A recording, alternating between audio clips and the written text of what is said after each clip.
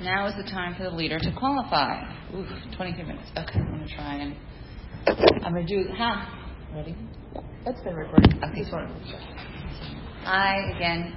I'm Abby. I'm a compulsive overeater recovering bulimic. I'm so excited to be here. I'm so humbled to be here. I love this meeting. Thank you, Tammy, for asking me.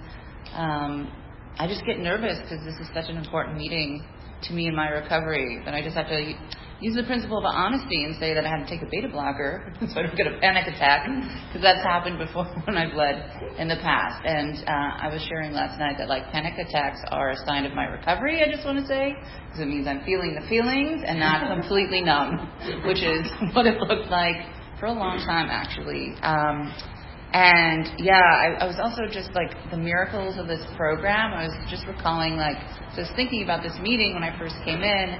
I came in January 2005, and I think I looked at the schedule wrong, and I walked in to the log cabin on a Sunday morning.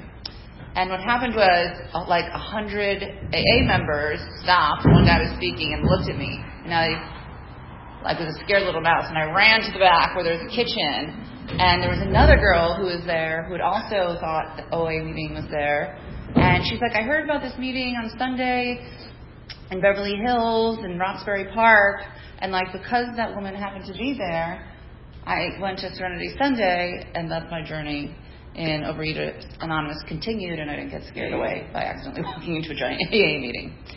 So that's just one of the small things I'm able to see now in the 17 and a half years I've been in program, is God working in my life.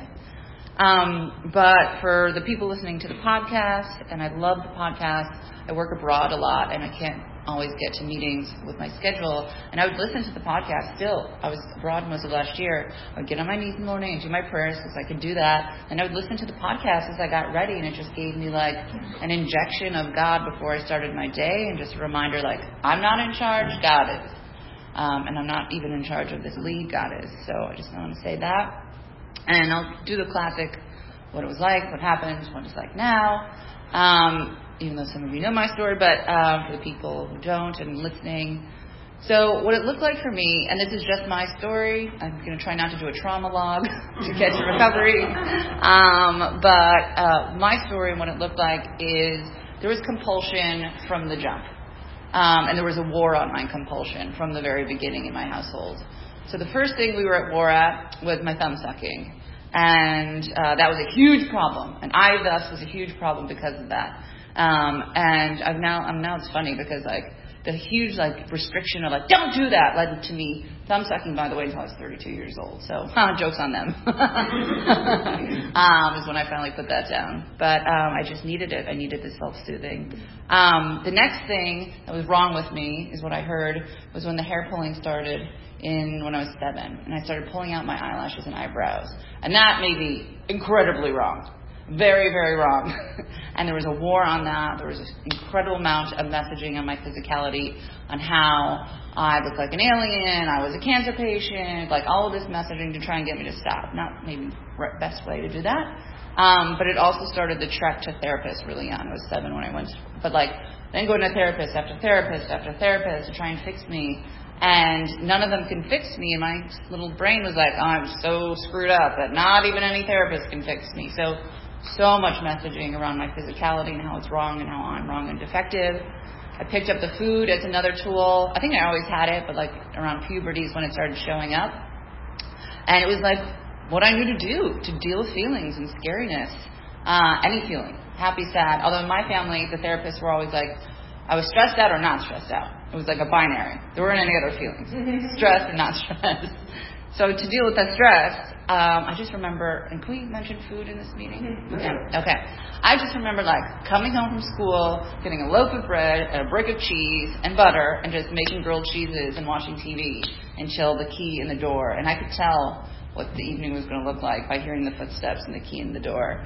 So I had to brace myself for whatever hurricane was coming in. And then... and also too, I grew up in Chicago, and in high school, big feelings in high school, I had no way to deal with that. I would come home, take the L home, stop at the convenience store, get 2 big bags of Flaming Hot Cheetos, and then eat the first one on the walk home and then the second one in front of the TV, and my fingers were so dyed red that people would make fun of me in high school for having red fingers. I'm like, well, I like it. They're good. And addictive. That's not a food I touch today. Anyway, fast forward to college where I'm a very competitive person and I wasn't getting the attention from boys that my friends were. And by the way, I wasn't that heavy. I look back at pictures and I'm like, oh, that poor girl, she wasn't fat. Oh.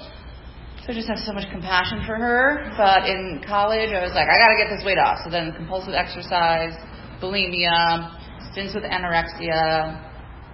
But I never thought I had a problem because the people around me in my environment were way worse.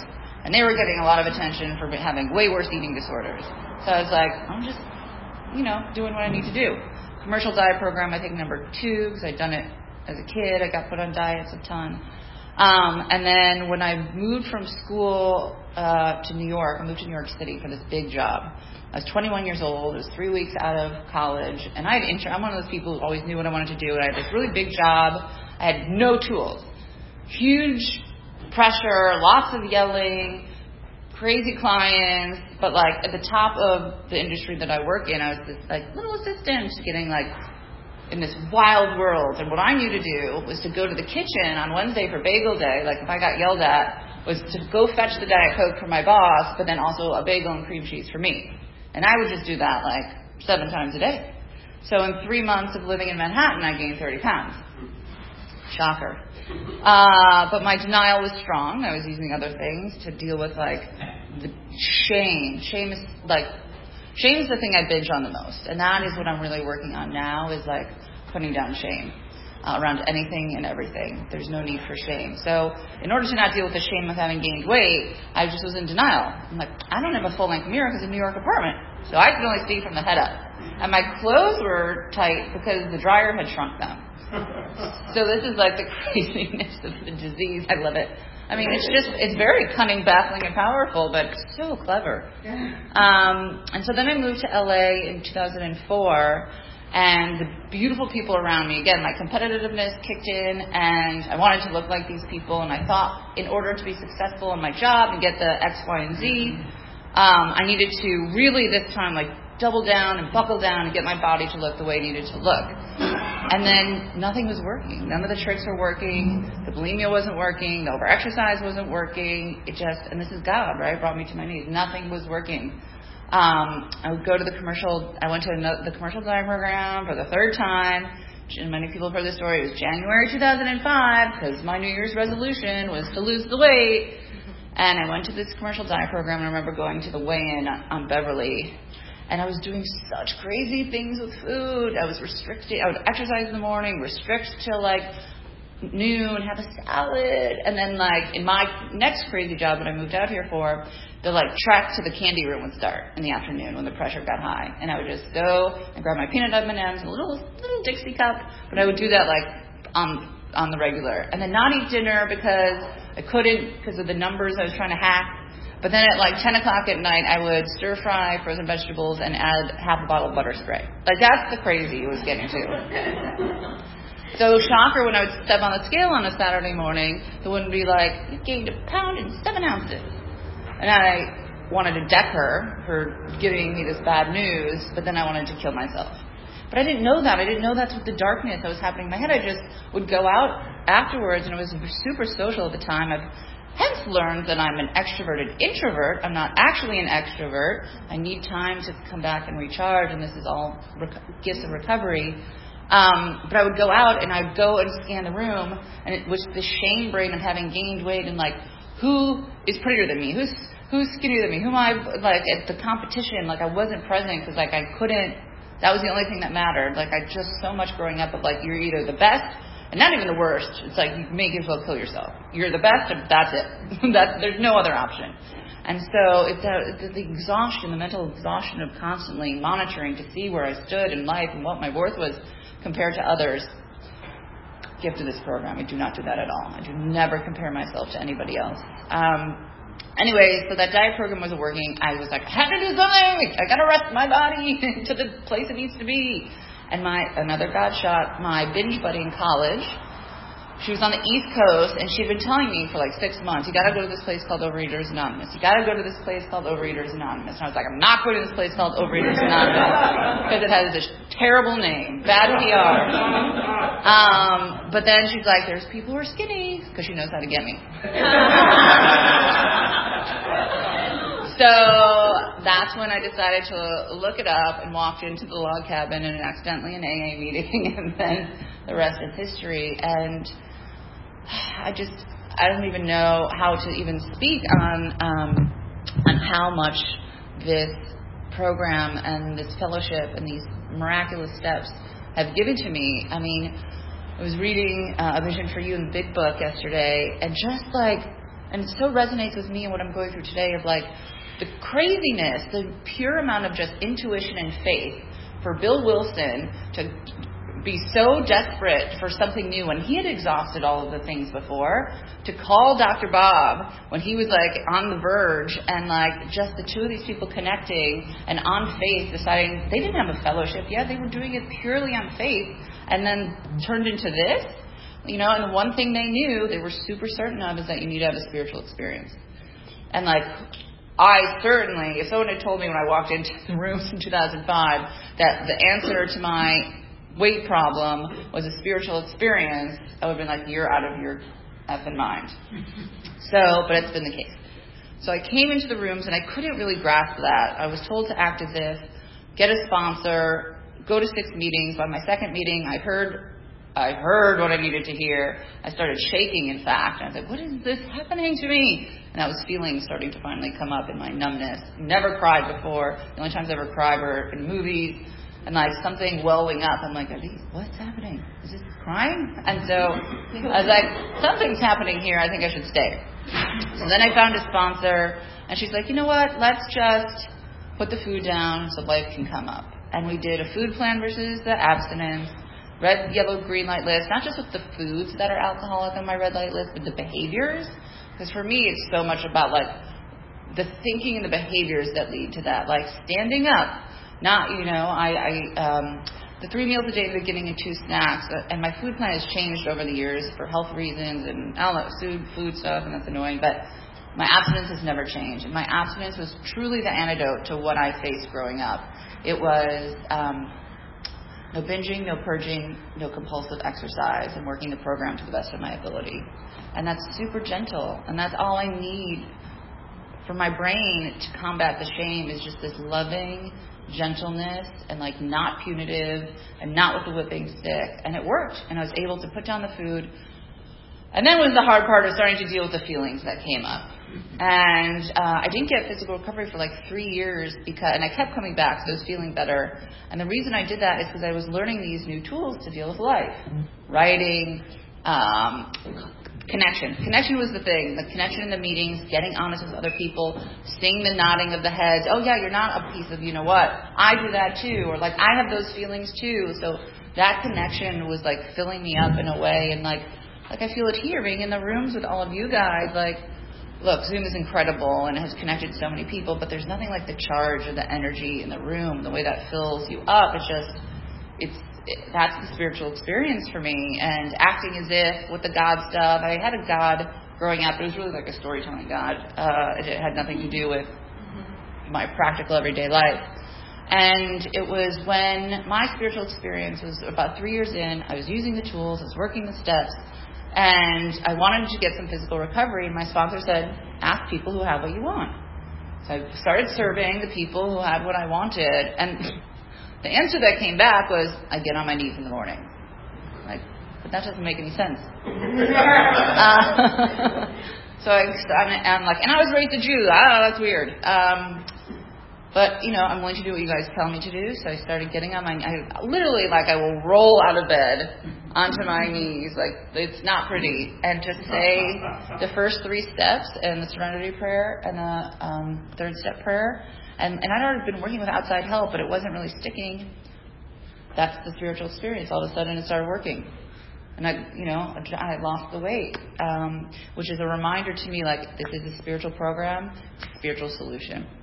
So, cut to what it looked like after that. I'm just trying to see 9 minutes. Okay. Well, thank God I have this framework, but when I put the food down, some other stuff came up, right? The whack-a-mole game. Toxic relationships, alcohol, my workaholism, a constant, codependency. So, fine, it's what I needed to do. And it's been, in the last 17 and a half years, a slow peeling of all of these addictions and compulsions until about year 10. And I'd heard this before, and I was always incredibly resentful for anybody who said this, that you're a newcomer until you're 10. And I was like, no. I work a strong program. I do a lot of service. That's not true.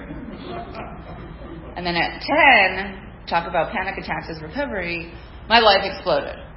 Full on exploded. I got fired. We all did from in the crazy regime changes in my industry, which was totally destabilizing. I didn't have this thing to fill my life 24/7 and give me that a rush. The adrenaline and cortisol was a drug of my job.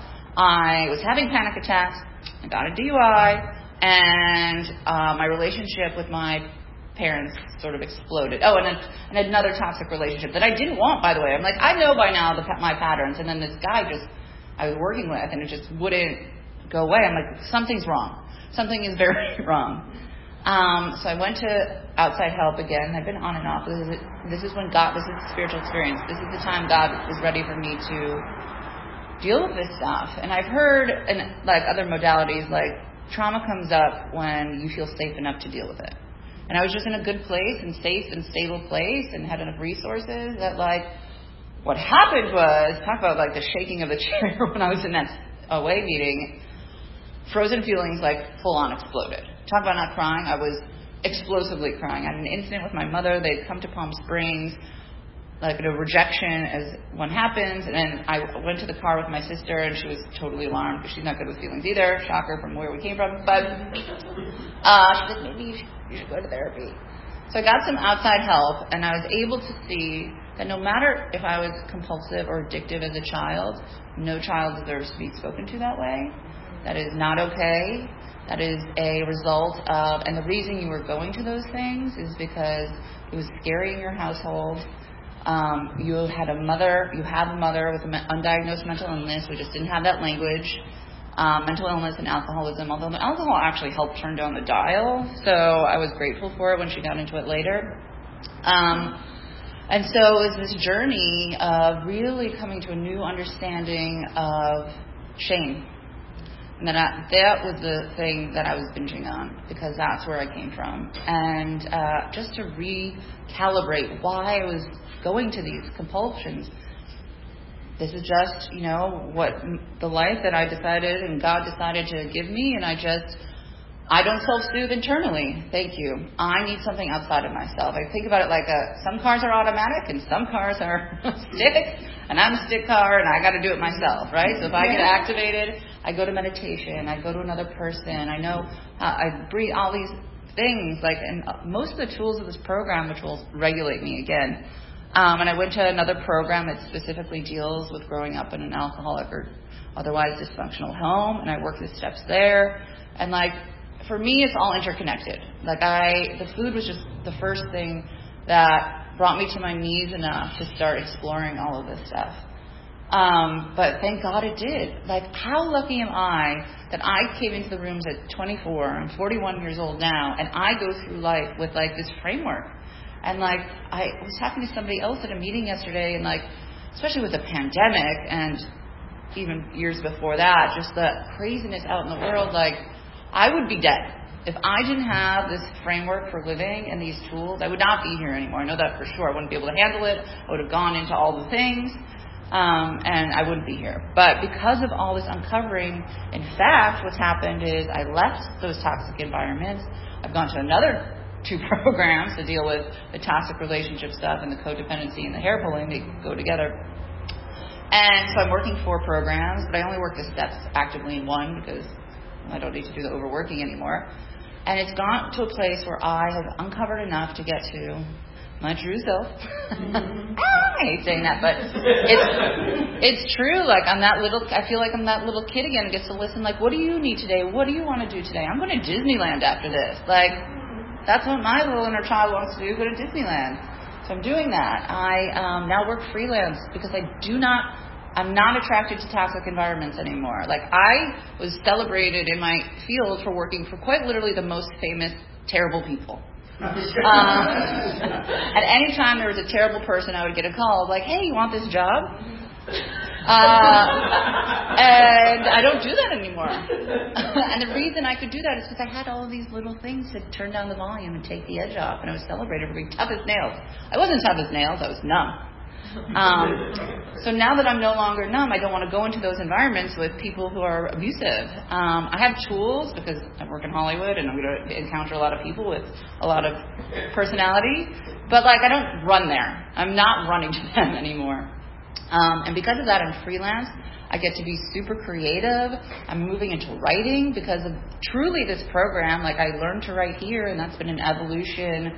And just how telling my story helps is of being of service to myself and to others. It's like the thing that fills me up. Like, truly, all I care about is being of service. Don't care about the outside stuff.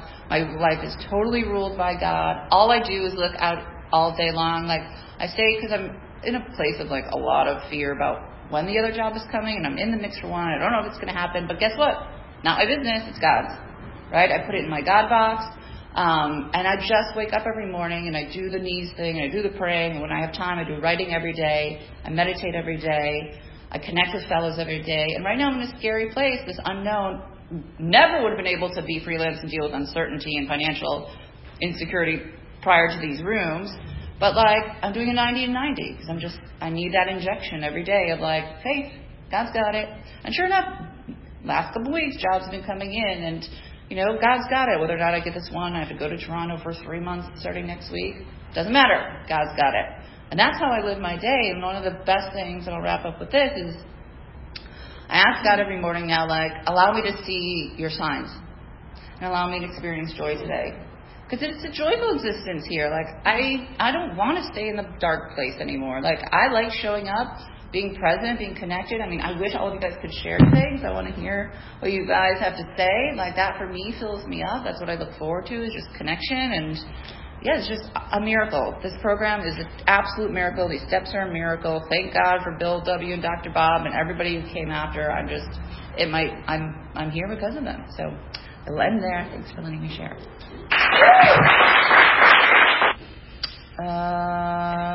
This is the time for questions only. There is no sharing at this meeting. If you need to share, please do so with any one of us after the meeting. Also, please remember that the opinions of the leaders are my own and not those of Overeaters Anonymous as a whole. When asking questions, you need not identify yourself. Please remember, if you ask a question, your voice may be audible on the OA podcast. Hi. At what point in your recovery did you realize you were having a spiritual experience? Thank you for asking that, and I'll repeat the question. At what point in my recovery did I realize I was having a spiritual experience? When I explained about like finally getting on my knees and it working with my nutritionist and that sort of like gelling, that was crazy.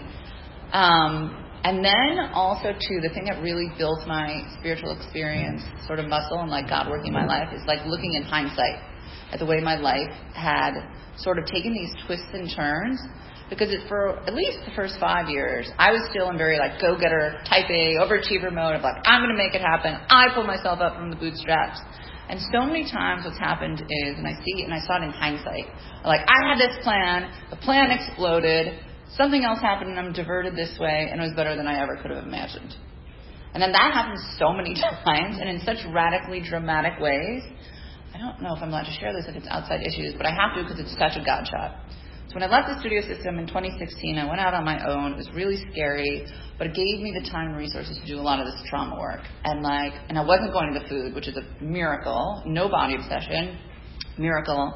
But I was feeling feelings, and I got into a situation where I was in a work situation that turned super toxic.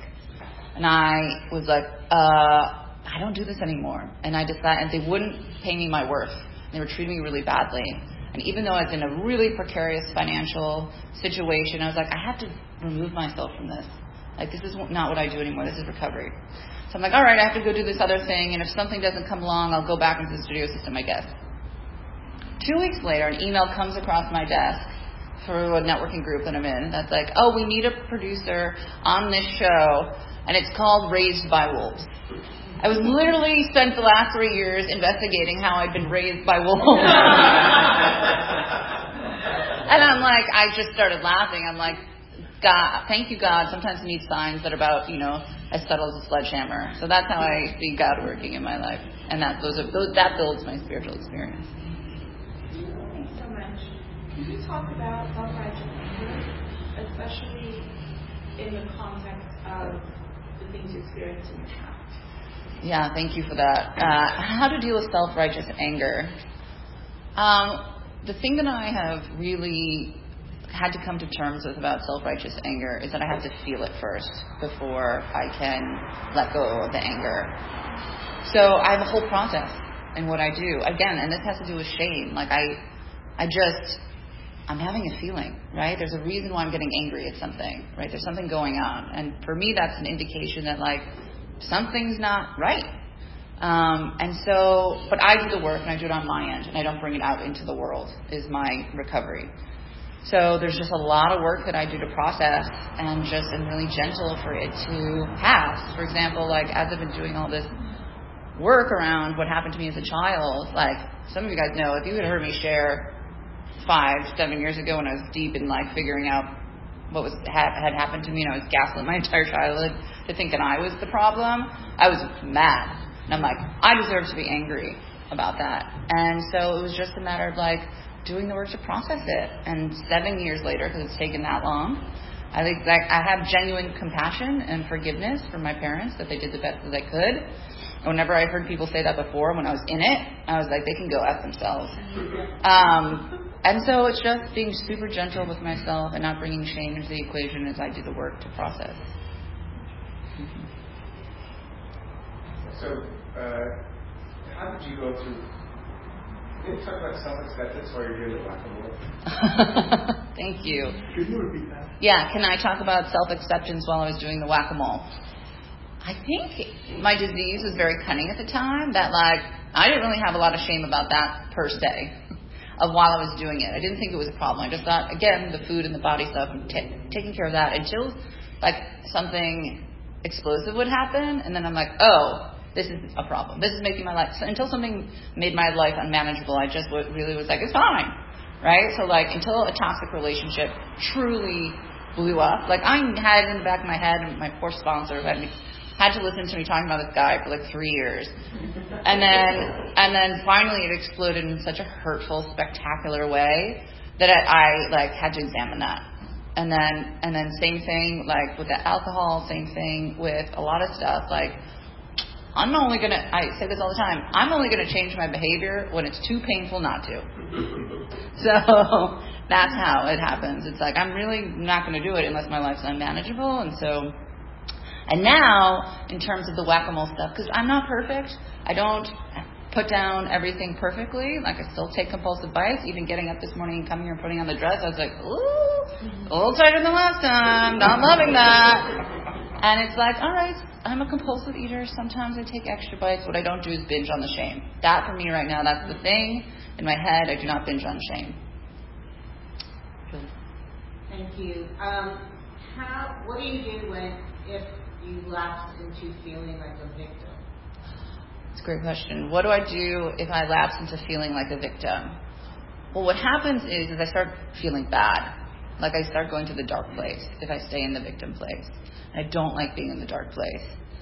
So what I have to do, my job is to stay sober enough to understand that I'm going, what voice is talking to me in my head? And that's really important now. It's what voice am I listening to?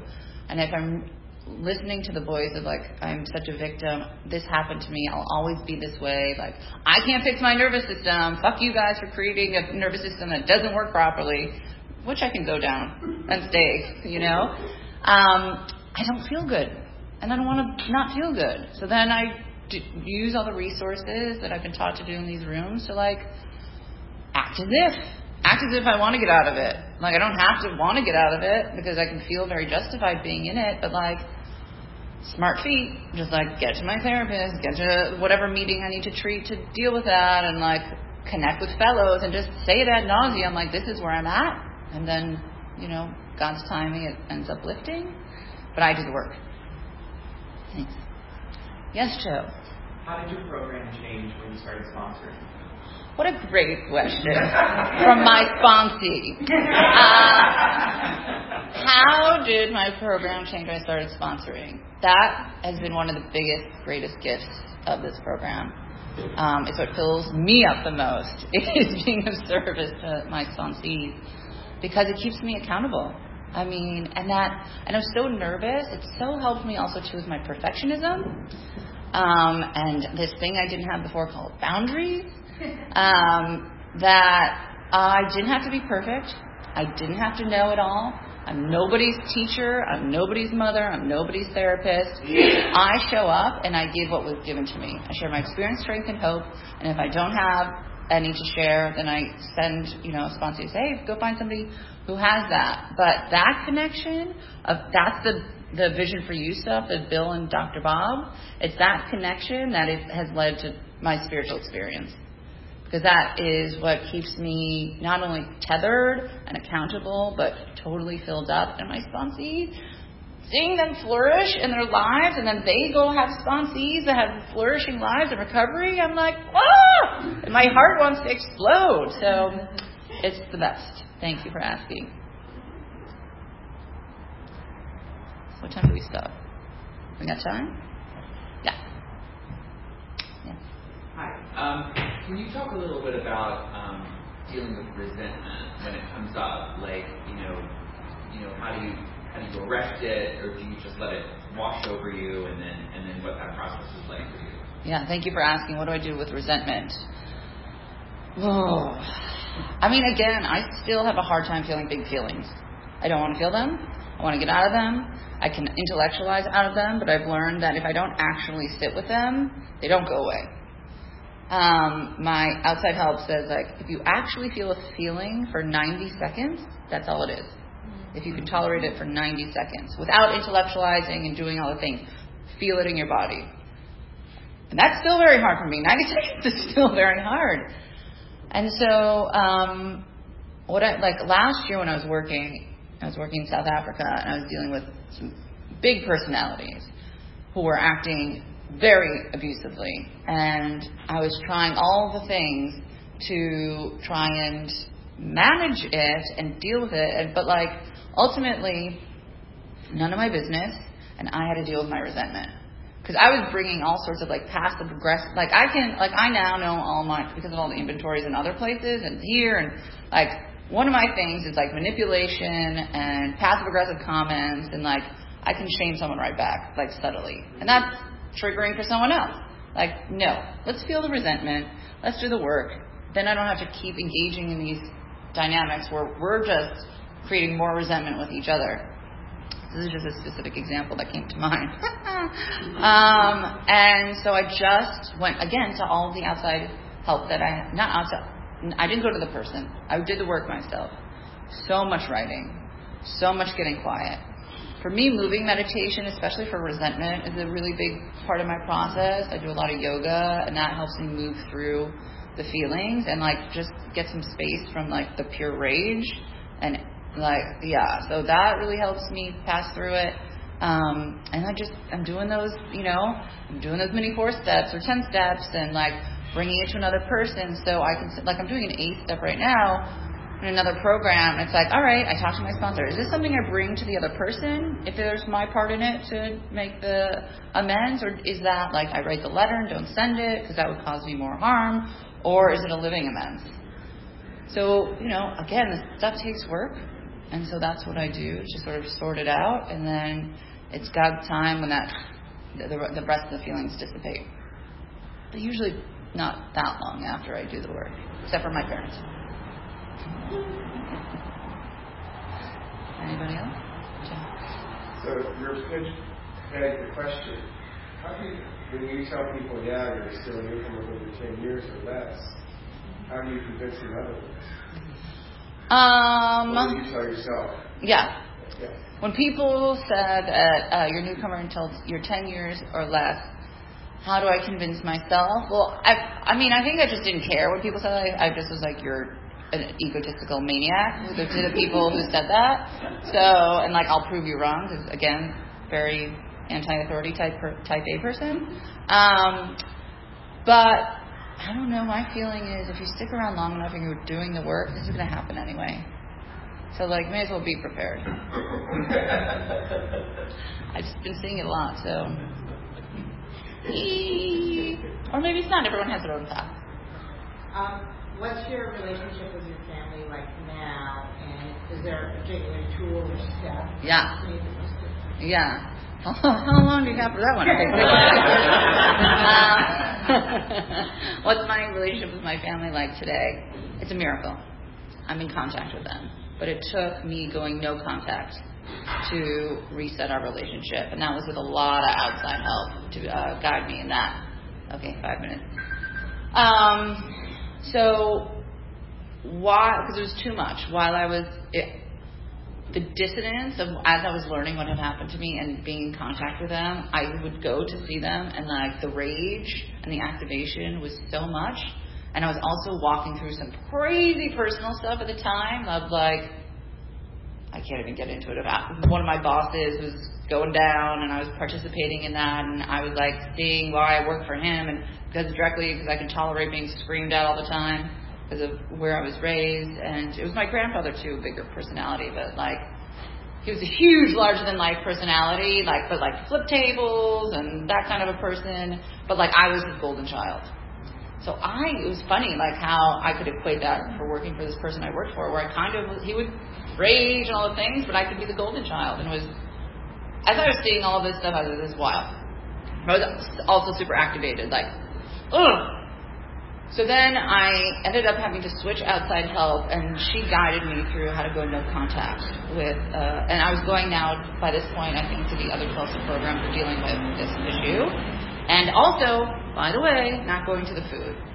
Miracle, miracle, miracle, miracle. And when I went no contact for 6 months. And I said to them, like, here is what I need. This is for myself.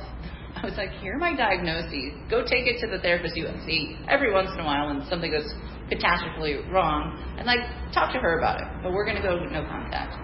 And after 6 months, they reached out. They're like, can we have contact? And I said, yes, but let's do a summit. So I asked them, and my parents, good for them, right? Especially for my mother with her mental illness, to engage with this. Like, a lot of people wouldn't. I said, my therapist and your therapist are going to talk, and then if you guys want to come to LA, we'll do family therapy for a week. And they showed up for that. And that is huge. That is incredible and incredibly generous, and I know how challenging it was for all of us. And that was in 2018, and it's been a slow climb back into contact, but the contact is so boundaried, I can't even tell you. Like, so boundaried. I don't stay on the phone with them long. I only pick up the phone when I'm in a state where I can stay present and boundaried. And I use a lot of tools afterwards. Visits are very short, 3 days max. And, you know, my mother isn't who she was before. She's got a lot of stuff going on. She's, you know, the fire isn't at a 10. So it's been a long road to be able to get to a place where I can be in contact with them or even talk and not get super activated. And that's only in the last couple of months that, like, I can speak to her and I'm just like, eh. But, like, even so, like, I'm going through a hard time, like, uncertain time right now. And I know, like, don't pick up the phone. Because even when I pick up the phone, I have to be so vigilant. Like, she'll project her feelings onto me. She's like, aren't you sad? Aren't you sad and scared? Aren't you sad and scared for what's going on? And I'm like, why don't you ask me how I'm feeling? And so just say, no, like, be prepared. Because it's little things, but I'll get off the phone and be like, why am I, like, freaked out? Because she's projecting her feelings onto me, and I'm not a separate person because of her mental illness. Anyway, so it's just, yeah, but now, like, I can talk, but again, it's just taking care of myself. What do you need? What do you need? What do you need? What are the tools of this program and all the other modalities? What do you need? And I can go out in the world and interact with anyone. Again, I just don't run to those toxic people anymore. So with that, for 2 more minutes, quickie. Hi, do you qualify your rage that you speak of as pain? Yeah, thank you for asking that. Do I qualify the rage that I'm talking about as pain? Yeah, absolutely.